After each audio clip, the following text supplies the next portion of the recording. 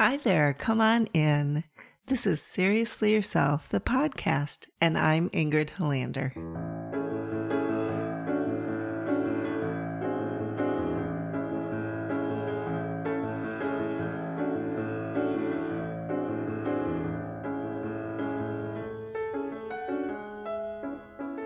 Today in our chat, our conversation, I'd like to talk about and consider overthinking.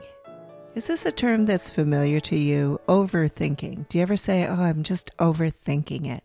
Or I'm so tired of overthinking, I can't stop myself. Yeah, a lot of people do. I hear it pretty often in my office. And I thought it'd be interesting today to step back from the worry about overthinking and the concern and that it's a problem and just wonder about this thing we call overthinking.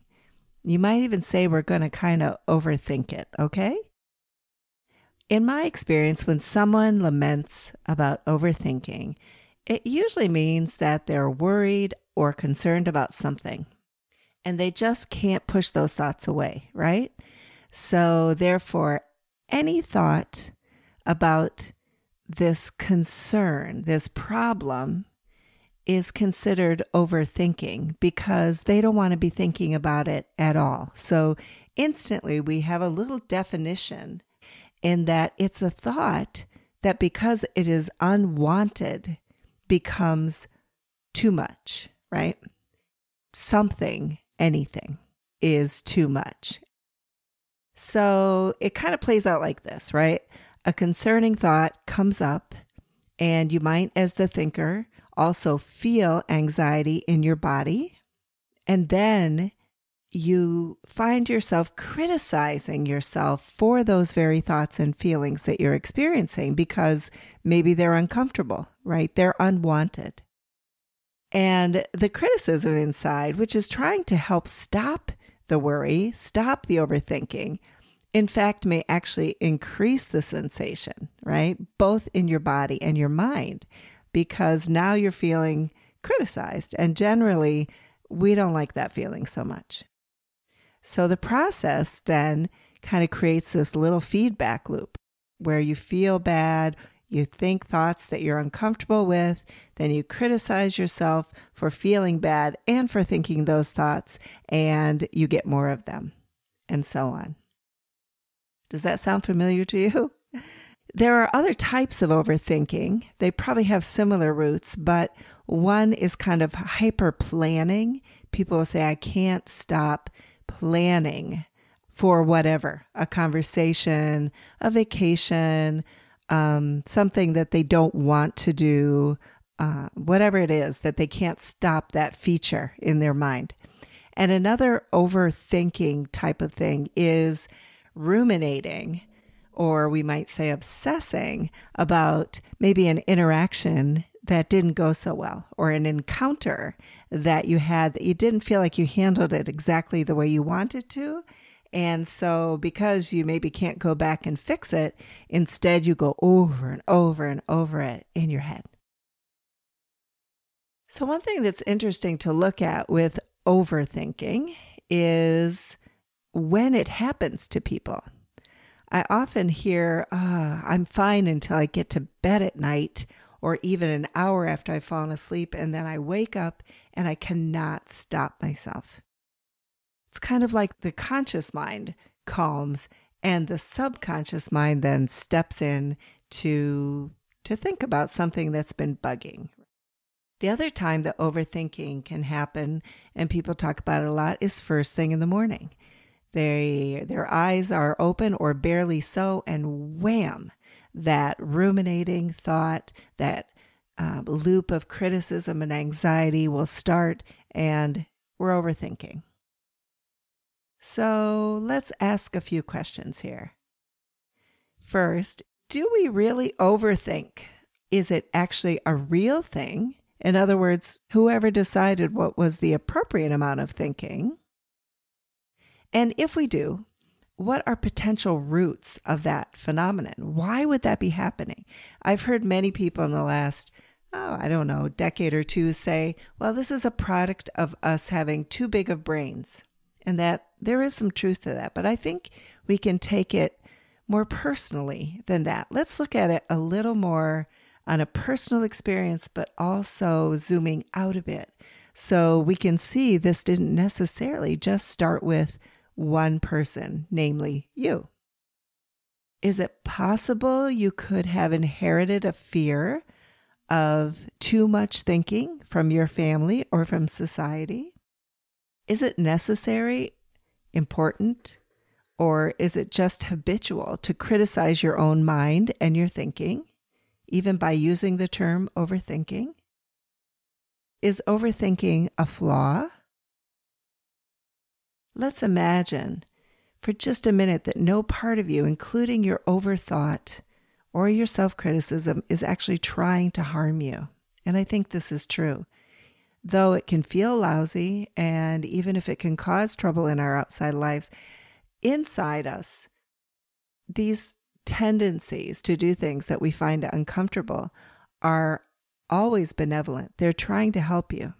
They're trying to help you avoid a pain or a shame or something that feels far worse than what they actually might be causing, they think, these parts of us. When the truth is, they're probably making things worse because they're not listening to the higher energy in the system, which is yourself, you. So if we look at this like maybe the overthinking is trying to help you, and maybe it's kind of a learned behavior, right? Then let's not only overthink it, but let's feel it and get really, really curious and creative. It's just for fun. Remember, it's just for fun. All right, so let's complete this sentence. Overthinking is a part of my life because blank, blank, blank, right? Do it with me. Overthinking is a part of my life because, some part of me believes it will actually help me. I'll figure it out this time if I just overthink it. Right? That makes sense, doesn't it? That a part of you would think if you keep thinking about it, you're certainly got to figure it out this time. Or how about this? Overthinking is a part of my life because I was taught that my worries were silly and unproductive. And so those thoughts, those worried thoughts, were always shut down in my system and in the outside world because they were unproductive. And so I couldn't ever actually resolve them. They just learned to circulate and recirculate in my mind. Or how about this one? Overthinking is a part of my life because I didn't have a lot of power to do what I wanted or to make changes in my life as a youngster. And so I learned to voice my powerlessness in this way of just ruminating and worrying. The worry goes around and around without any action at all. Or here's one. Overthinking is a part of my life because I'm a deeply feeling person who was taught that my feelings, especially those of anger or anxiety, were a problem and they were unacceptable, right? So I just shoved them down over and over and over again. And now when I'm supposed to be relaxed and my brain that says shut them down is sort of offline, bingo, there they are. We could get even more curious, actually, and we could look at the world, right? The eras of the world and society. And we could say, possibly, somewhere in my biology is the history, right, of the oppression of, say, women, right? Not just women, but we'll take women as an example. So women were not supposed to be thinkers or change makers, right? They were set up at a certain point in history by the patriarchy just to serve. Their thoughts and feelings were discouraged and even persecuted. Overthinking in silence was all they could do. And when they appeared anxious or complained about their status, they were told later on, maybe in the eras of history, that they were hysterical or some other equally diminishing term, right? So their thoughts and feelings were deemed wrong. And so any thinking in that context societally would have been overthinking. Or we've all been mostly raised to process everything with our minds in Western society, right? And we are to ignore as completely and as often as possible the sensation in our bodies. Our brains have been the only trusted source of information, and our bodies get dismissed in this way. And poor brains, right? Our systems need to work with our wholeness, our mind, our body, our spirits, all sensation. And so this poor brain trying to overthink in an effort to solve a problem that it really can actually not know the answer to, right? Because the information is stored in the body that we've been taught very carefully to cut off. You know, there's so many possibilities for this issue that people call overthinking. And I'm wondering what you've come up with. I'm wondering if there's little suggestions or wonderings inside you that say, oh, I think maybe that's a possible root of my overthinking. And maybe it's not overthinking at all. Maybe if I relax into it carefully and with a lot of patience and compassion for myself, I could learn something.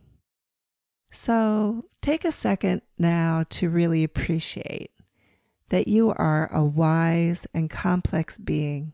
Your whole self has been set up for survival from the get-go. And remember that you are always more than you know.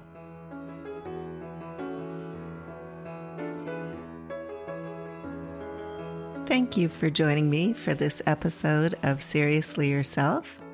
To help treat yourself well each week, go ahead and subscribe to Seriously Yourself wherever you listen to podcasts. And please share this link with anyone you love who might be seeking a little more truth and delight in their lives. If you just can't get enough and you'd like even more goodness, you can become a part of Seriously Yourself, the membership community. You'll receive a monthly magazine, personal gatherings, and cool little treats delivered right to your mailbox. Find out more about that on my website, ingridyhilanderlmft.com. And thanks to those who make Seriously Yourself special. Our wonderful music is Midsummer from the album Flood by the fabulous Joel Hilander. Seriously Yourself is produced by Particulate Media, K.O. Myers, executive producer. The ideas and inspirations come from beautiful humans like you that I feel lucky to know. And I'm Ingrid Hilander. Take good care of yourself. See you next time.